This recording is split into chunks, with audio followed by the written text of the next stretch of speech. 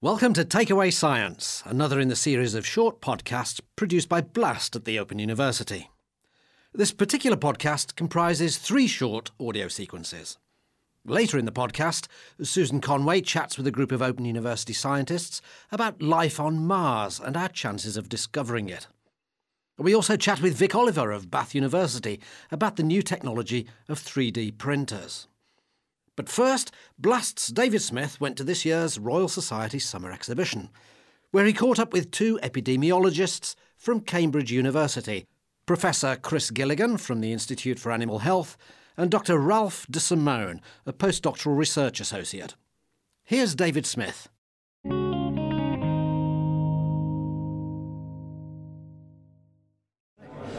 Could you explain more about your research? We use mathematical models to try and understand how diseases spread, so that we can use that knowledge, the knowledge we gain by understanding how diseases spread, to actually control them better. So how do we design more efficient control strategies?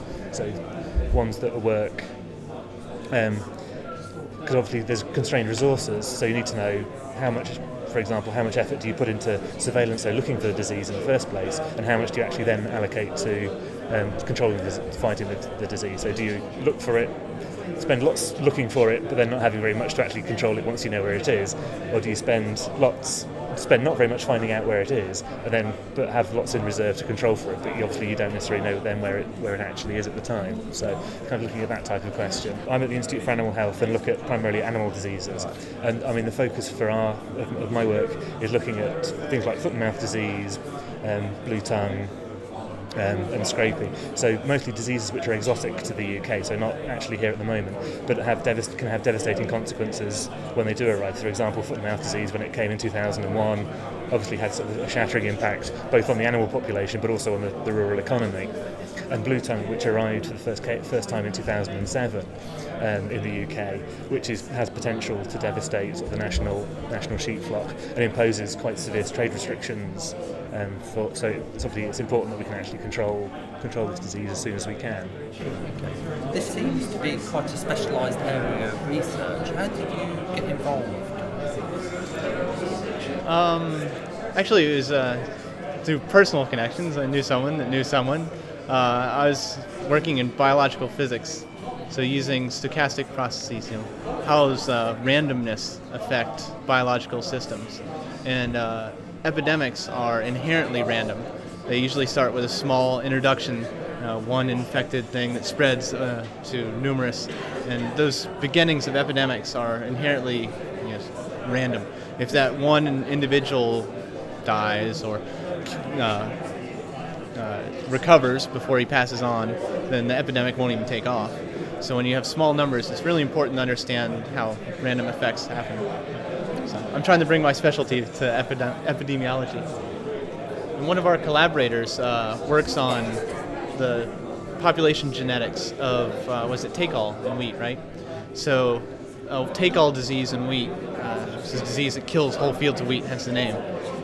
And they found that there are 2 different strains of take-all that kind of coexist, and they think that they came from one strain.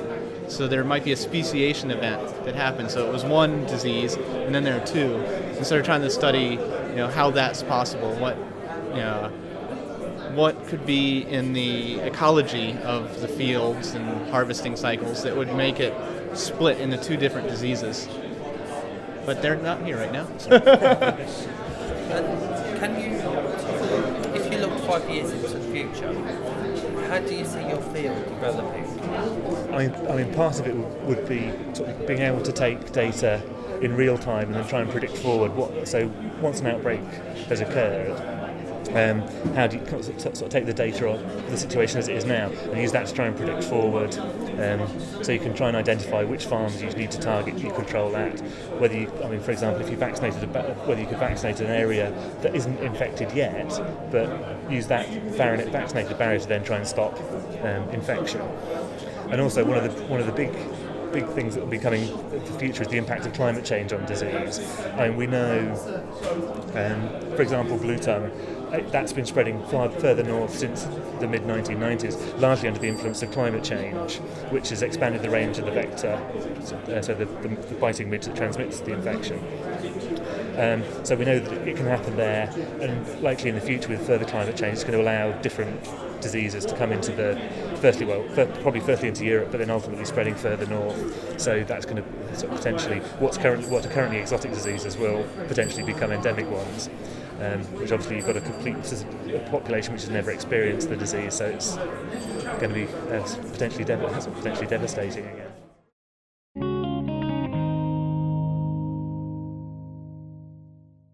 David Smith there, talking with Professor Chris Gilligan and Dr. Ralph de Simone from Cambridge University. Well, if that's whetted your appetite for epidemiology, you might want to take a look at the Open University's short science course, Chance, Risk and Health, which aims to introduce you from scratch to some of the main ideas of modern statistics in the context of important health issues. The course will show you, for instance, how statistics can shed considerable light on such topics as the controversy surrounding the MMR vaccine and the link between smoking and cancer. To learn more about this course, or any other OU course for that matter, log on to www.3, that's the numeral 3, www.open.ac.uk/study, and follow the links. The second sequence in this Takeaway Science podcast features Open University research student Susan Conway chatting about life on Mars, and I don't mean the BBC TV series, with three of her fellow OU researchers. Charles Kirkell, who's Professor of Geomicrobiology in the Planetary and Space Sciences Research Institute, Matthew Baum from the Department of Earth and Environmental Sciences, and from the Department of Physics and Astronomy, Stephen Lewis. Over to Susan Conway.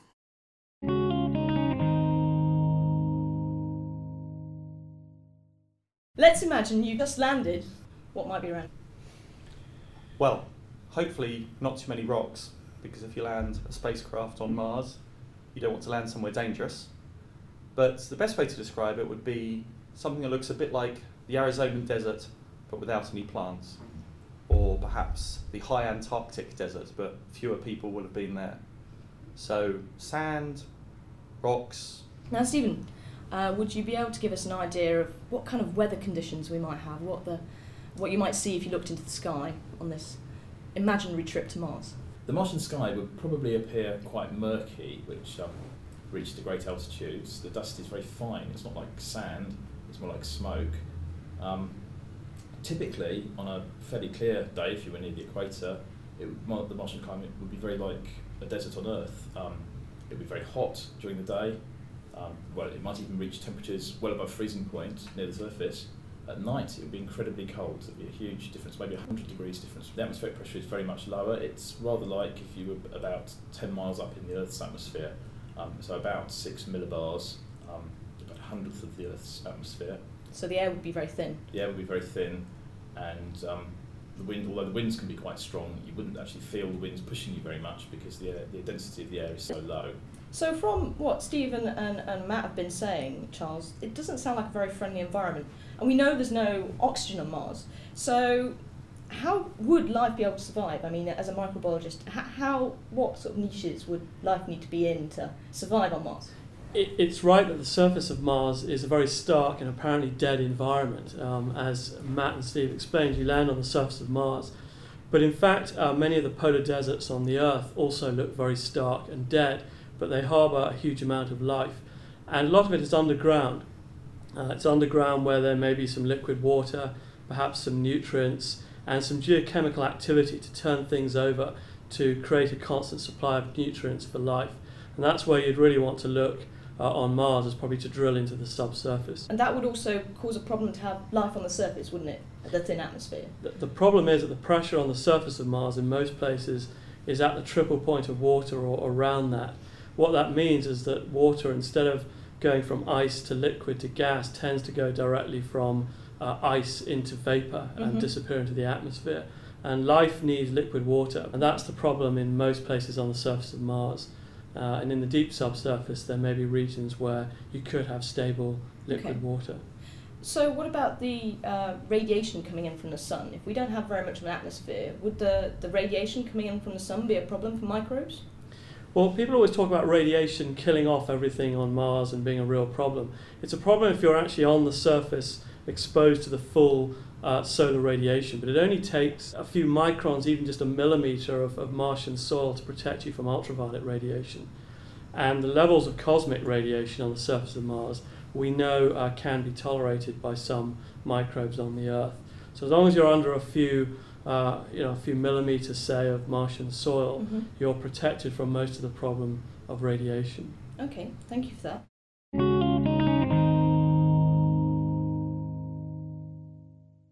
Susan Conway there, talking with Open University researchers Charles Cockell, Matthew Baum and Stephen Lewis. Well, if you've ever wondered about where the solar system came from and how it evolved, how and why life arose on Earth and whether there's intelligent life elsewhere in the solar system or beyond, then the OU's second-level course, Planetary Science and the Search for Life, may be the course for you, because these are just some of the questions that this course addresses.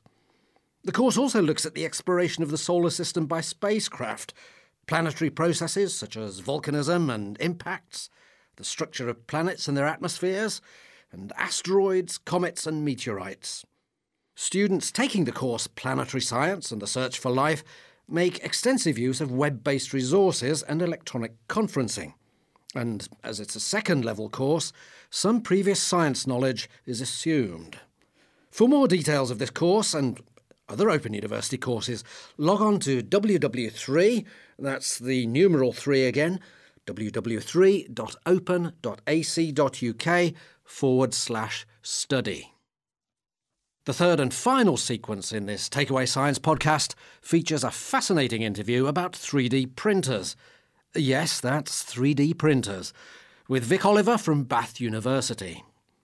Blast's David Smith caught up with Vic at a very noisy Cheltenham Science Festival.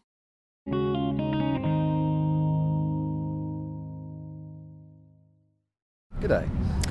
And we were looking at your RepRap. Would you explain it more to our audience? Yes, if they're familiar with 3D printers, it's basically an open source 3D printer. So it's a machine that makes things in 3 dimensions from a variety of plastics. And we prefer to go with environmentally friendly ones, obviously. It does things in layers. If you picture a glue gun on the end of a robot arm, you've got the general idea. It lays down an object in layers in molten plastic, and then it drops the platform down, and it then does another slice of the object as a layer of plastic. In that way, it builds the object up from the bottom up. What sort of uses can you see the RepRap being? You were talking about it self-replicating? Yes, it is. That aspect, strangely, isn't the one that seems to light up the public imagination. They're keener on seeing it producing everyday objects. But for those of a scientific bent, it does reproduce its own parts. And then you can put them all together, build another machine. So it's like a large version of the nanobot in people's imagination. Yes, or a von Neumann machine, but it is a practical device rather than a theoretical one. So we don't bother making things like nuts and bolts because you can go to B&Q and buy those for not very many pennies. But all the brackets that hold everything together and hold all the motors in the right place and stuff like that, they're tricky to make and tricky to buy, so we use the 3D fabricator to make them, and that's very good with complex pieces. And do you think people can make these at home? Is it easy to build and use? Yes, if you can stick a PC together from sort of motherboard and case, then you've probably got enough skills to build your RepRap at home. We've actually set up a foundation, the RepRap Research Foundation. It's a non-profit to help people to to get all the parts they need to put one together. And can we use any sort of novelty materials, chocolate for example? Chocolate is one I'm itching to see. In theory you can. We have a design for a paste extruder. We tried icing. We also tried drying icing with a hairdryer, which doesn't work very well. It just turns into syrup. But we tend to use polylactic acid, which is a bio-originated plastic.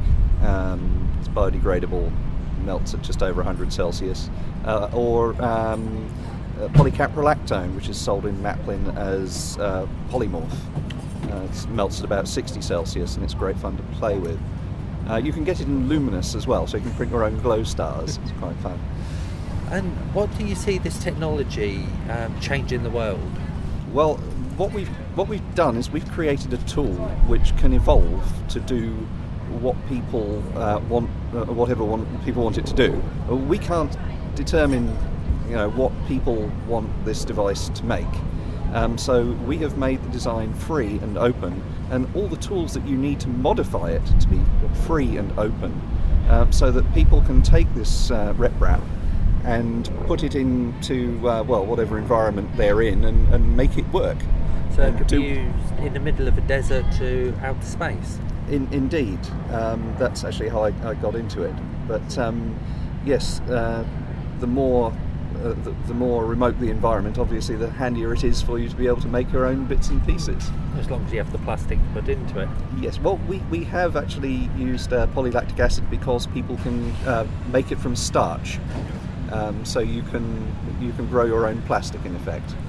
What would you say to get people interested?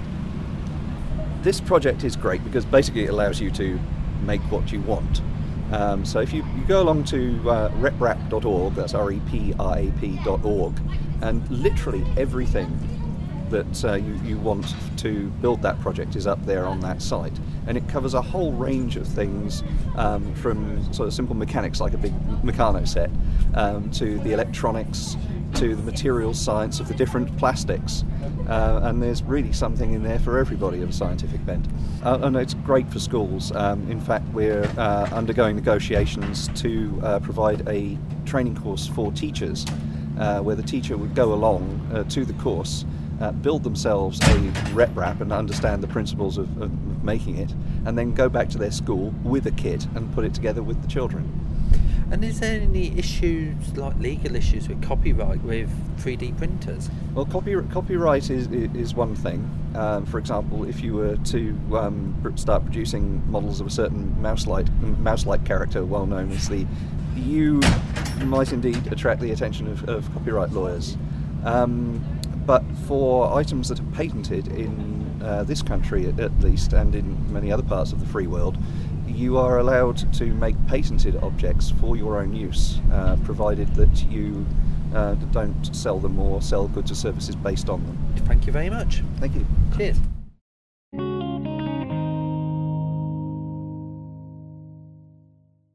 David Smith there, talking with Bath University's Vic Oliver. Well, if you enjoyed that, check out the Open University course Engineering in the Future, which offers an introduction to engineering principles as they're applied in modern engineering practice. This course will also teach you general skills such as numeracy, critical reading and analysis, writing reports and essays, problem solving and learning at a distance. You'll also look at the historical development of engineering, how it's practiced today and future engineering trends. You can find out more details on www.open.ac.uk/study. Well, that's the end of this particular podcast, brought to you by Blast at the Open University. For further podcasts in this Takeaway Science series, revisit the Open University Science Faculty website at www.open.ac.uk/science.